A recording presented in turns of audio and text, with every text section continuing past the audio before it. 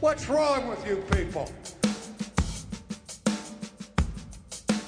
Welcome to Not Another Baptist podcast that is being recorded while, yet again, the Texas Rangers are in first place, ahead of the Houston Astros. But in things that really matter, for ministry training that prioritizes both the Great Commandment and the Great Commission, we would encourage you to consider Southwestern Baptist Theological Seminary. Southwestern Seminary equips students in living their calling, seeking to glorify God through Christ-centered education that encourages academic excellence and faithful ministry preparation. They're grace-filled, Christ-centered, scripturally grounded, confessionally guided, student-focused, and globally engaged. You can learn more about Southwestern Seminary's recently reaffirmed core values at swibbits.edu/core values. And since we are recording this right before you and I head to New Orleans, we would also encourage you to make it a point to stop by the Southwestern booth at the SBC annual meeting. If you're going to be there, stop by. They're going to have some great swag, and you'll want to say hi. My daughter is there right now, is wrapping up worship camp. Awesome. It was a last minute. She's actually going in place of Sarah Barber, Bart Barber's daughter, who had been injured in an epic youth ministry game. And so, that's not great for job security. I know that Cameron will be listening to this. So Cameron, bro, what were you thinking? Hey, we love Cameron. Cameron's doing a great job, by the way. And we love student pastors. And our next episode is going to feature VBS, camp, all of that kind of stuff. Kids ministers, youth pastors, all of those guys and gals during the summer usually get on the front burner. And so we're going to talk about that. The summer is a great time for kind of reconnecting as the different groups start moving up and getting ready for the next year with back to school bashes, all of that. So we're just going to talk about kind of the summer heyday next week. But Kyle, dude, it's good to see you. Morning, man.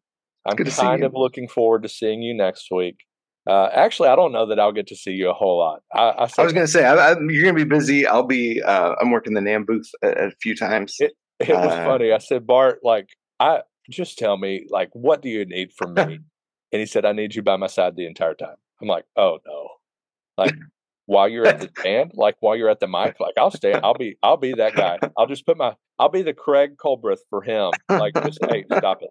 You're talking too much. Let me be up there during the sermon. Let me just walk up and tap you on the shoulder when you go longer than 25 minutes. No, it's going to be a great time. Bart has led us so well. What's been great also, I know we've highlighted this, potluck here, has led us well as the Southern Baptist Convention president, whether it's Anderson Cooper early on in his presidency through disaster relief. Obviously, we've been celebrating some great milestone with NAM, IMB, something like 20,000 plus churches were planted last year through the IMB, almost 1,000 replanted and planted through NAM, 2% that's fantastic. Up for cooperative program giving. Bart has led very well. And what's really cool is he's also led very well at home. We've got a great team, not including me. I am technically included that, but I don't consider myself great. But we do have a great team. But we have seen, I think, 26 baptisms since Bart was elected president. And so apparently, if you want to see revival at your church and an increase in baptisms, just get your pastor elected as president. That's what it takes. Now, Bart has led simple. Well. That's it. That's all you need. There's the magic bullet. That it really helps you major on the majors. I don't know. I made a joke and it just completely failed, like most of my things in life. Kyle, what are we talking about today before I get us in trouble? Well, Matt, it's something that I think we both have some experience with, and most pastors I think will as well. And that is, today we're talking about dealing with unreasonable people. We've talked before about dealing with difficult people, but this is a little bit different. This is unreasonable people. This is based on a blog post that was written by my boss, Bob Bickford, at the Replant blog. And he's doing a series just kind of on some replant realities. And this was the first one that he chose to address is how you deal with people who just will not go along with whatever the thing is, they're again it. Kyle, are you describing the SBC annual meeting? Is this like a I'm passive not aggressive describing jab it. ahead of this thing? No, Is that what you're it really is trying to not. get after? Like, I gotta No, ask. We just want to be on record. This is not a passive aggressive jab at right. anything to come on Tuesday and Wednesday. Surely not. Right? Right, Kyle? Absolutely not. Okay. No. Okay. I just want to make sure. I mean, because you sent this to me and it's like, oh, I thought this was like a BP article ahead of the thing. And I thought that's what we were doing. No, we're not. This is a reality, man. We've all been there, and perhaps you are there right now with somebody. And when we said unreasonable people in the church, you immediately thought of, the blank, Someone. Yep. whatever family you're dealing with. And maybe as SBC, there's people that come to mind too, but we're focusing on the church. Everybody probably had somebody come to mind. Difficult people, unreasonable people, people, as Kyle said, they get it. No matter what you do, Jesus is Lord. No, he's not. Like, whatever it is, like, they are going to vote you down at every turn. You do exactly what they want. Nah, should have done it earlier. Whatever it is, these are unreasonable people. And so we don't need to give a whole lot of examples, because whatever we could give, you could probably outdo it if you're listening at home. And so think of that unreasonable person, that unreasonable family, that unreasonable whatever at your church. And then let's talk about how we deal with congregants like that who maybe stand in the way, and in the case of revitalization and replanting, needed change. So there are a few P's, because Bob Bickford, who has an alliterated name, Yes, that's certainly true. is going to write alliterated articles. And there Yep. are 4 P's that he gives us. And the first one, as you would hope, is pray. Pray for him. I'll pray for you. Is that what he's saying? Uh, no, he's saying you actually pray for them. I mean, you pray that he would soften hearts. You pray that he would um, awaken that God would awaken them to what he wants to do in the church. That he would give them a heart for their community. Um, and I mean, you can tell them you're praying for them, but it's more important that you actually just pray for them. Yeah. So Not imprecatory prayers, by the way. I wanted to point that out, because as soon as I saw like break, I saw the word break in the article, like at least where it's on my computer screen, it's like the first word in a line says break. And I was like, break their teeth. Like David said that. Like, we're good with that. Or is that what he said? But no, God can move mountains and God can change hearts. And so, sincerely, heartfelt prayers Yeah. for them, and often for you, that can change your heart maybe towards them, and maybe change your attitude towards them, and see things from their point of view or whatever it might be. But pray for those never adopters by name, Kyle Bierman, and pray often and with great passion. Mean it when And you're praying for them. and pray honestly, right? I mean, you can let God know that you're frustrated with them. I don't think that's a secret to him. But at the same time, then you pray for your own heart as well, Yeah. that you wouldn't be bitter. And that even if they're wrong in their stance, that there might be some criticisms or some concerns that they have that are valid that you don't want to ignore. And so, along the same lines, pray and ask God to reveal that to you as well. If there's some truth to their hesitancy, that you wouldn't just gloss over that. Yeah, and just a sidebar with that, I mentioned David. I highlighted this in our study of the Psalms at Mayhill Baptist, that one of the things that we can kind of applaud David for and emulate from David is his brutal honesty in prayer. Like, I even catch myself sometimes, like, I'm praying like Sunday school prayers when it's just me. It's one thing at the dinner table or something like that. God, thank you for this food. Bless it to the nourishment of my bodies as I eat this hurtado brisket nachos covered in cheese. Like, use this to strengthen my body. But we baptize it usually there. Man, in your prayer closet, be honest and vulnerable, because God knows what you're dealing with. Be honest and show your need for him and your desperation for him to move. and know that God can move mountains and he can change their hearts too. Number two, pastor.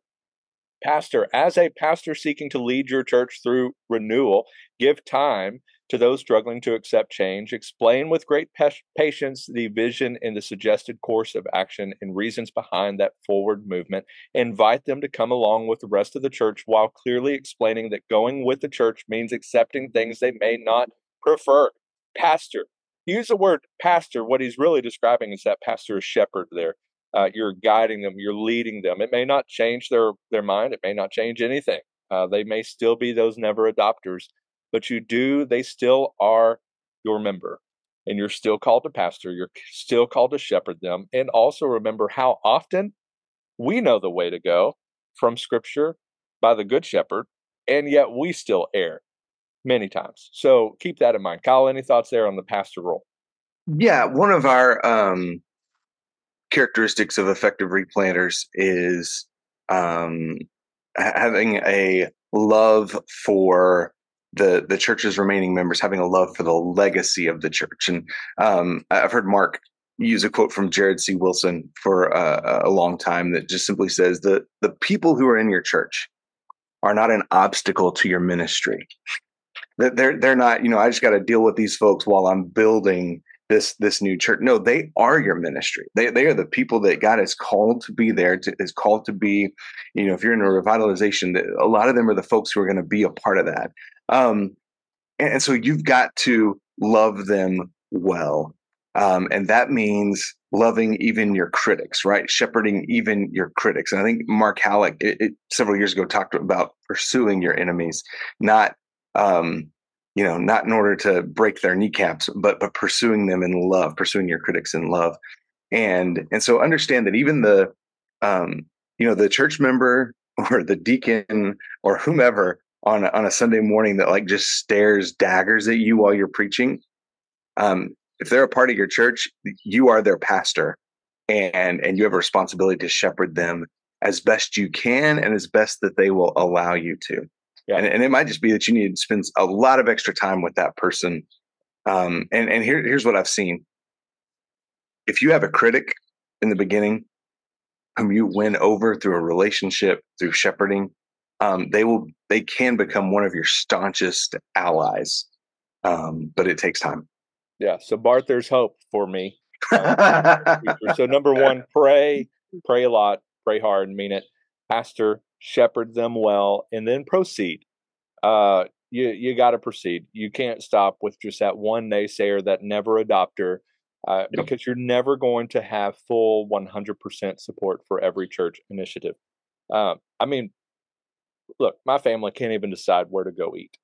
When it's Sunday afternoon, it's like, where do you want it? Well, I want Rivera's, I want jalapenos, I want Benito. Like, all of us have a different opinion, and you've got a church of 50, 100, 500, 1,000. Where two or more Baptists are gathered, what's the joke? Right? So yep. There's plenty of opinions to go around, and many times you're going to get the vast majority on board. You'll certainly have those that will follow you through thick and thin. You'll win over a lot of those people kind of on the fence, but you're going to have some that will always be a no matter what you say. Yeah. And some will move forward with you.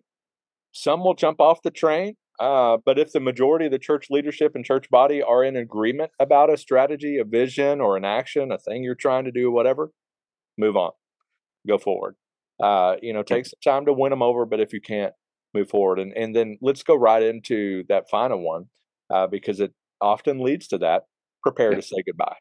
When you proceed on blank, doing away with the bulletins, getting rid of the hymnals, putting up the projector up on the wall, whatever it might be, whatever that decision is, big or small, because sometimes the people will leave for the smallest of reasons.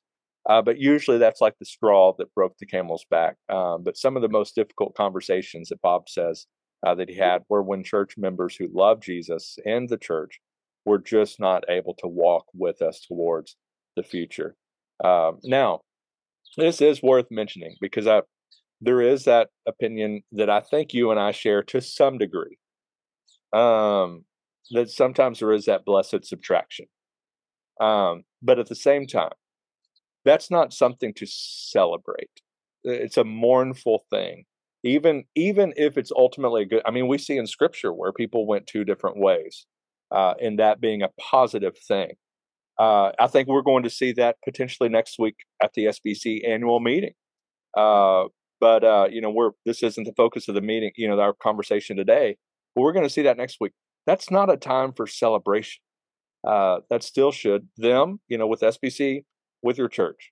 When somebody leaves, even if it's somebody that's kind of been in your way, annoyed you terribly, and just kept you up at night many times, maybe it's a sigh of relief, but it's not a time for celebration. It's not a party. Yay, they're gone. That needs to be said, but there will come a time where you have to say goodbye to that never adopter. Eventually it's just too far, too many changes, whatever it is. Kyle, any thoughts there? No, you're right. So these two things together, proceed and prepare to say goodbye. I like that Bob points out you'll never have 100% support for every church initiative. And I dare say, even if you have a unanimous vote, that doesn't mean you have 100% support. Because there are probably some folks who have some reservations who are just unwilling or unable to vocalize those. So even if you have everyone voting yes, there's probably still some reservations, and you need to be cognizant of that. But I would also say this: if you're like about to make a major change and you think you have like 51% of the vote, I would not proceed. So even proceeding doesn't mean you just go straight ahead like a bull in a china closet, and whoever's in my way is going to get run over. No, you might have to change directions a little bit as you proceed. But you're still moving forward, moving towards the goal of, in this case, replanting, revitalization, seeing a once dead or declining church brought back to life. And yeah, here's the reality. Not everyone who's there when you start is going to be there at the end. There's a whole lot of reasons for that. Some folks will get upset. Some folks may say that's just not something they can do. Some folks may simply say, look, I understand the energy that this is going to take, and I don't have it. I don't have the energy to be involved in this. So you just need to understand that ahead of time. Some of those will be painful. But as you mentioned, there is such a thing as addition by subtraction. But you don't want to, you're absolutely right, you don't want to celebrate that. You don't want to, be giddy because someone left. That's not a good thing. It might be a positive thing in the long run, but it's probably not a good thing in the short term. Certainly to brag and celebrate, hey, I ran this person off. That's fantastic. All right, Kyle. So we need to pray. We need to pastor, shepherd our people well. We need to proceed. Ultimately, at the end of the day, you got to keep moving forward. And then because of that, you need to also prepare to say goodbye. And on that note, may your coffee be as black as night and as bold as the gospel we declare. What's wrong with you people?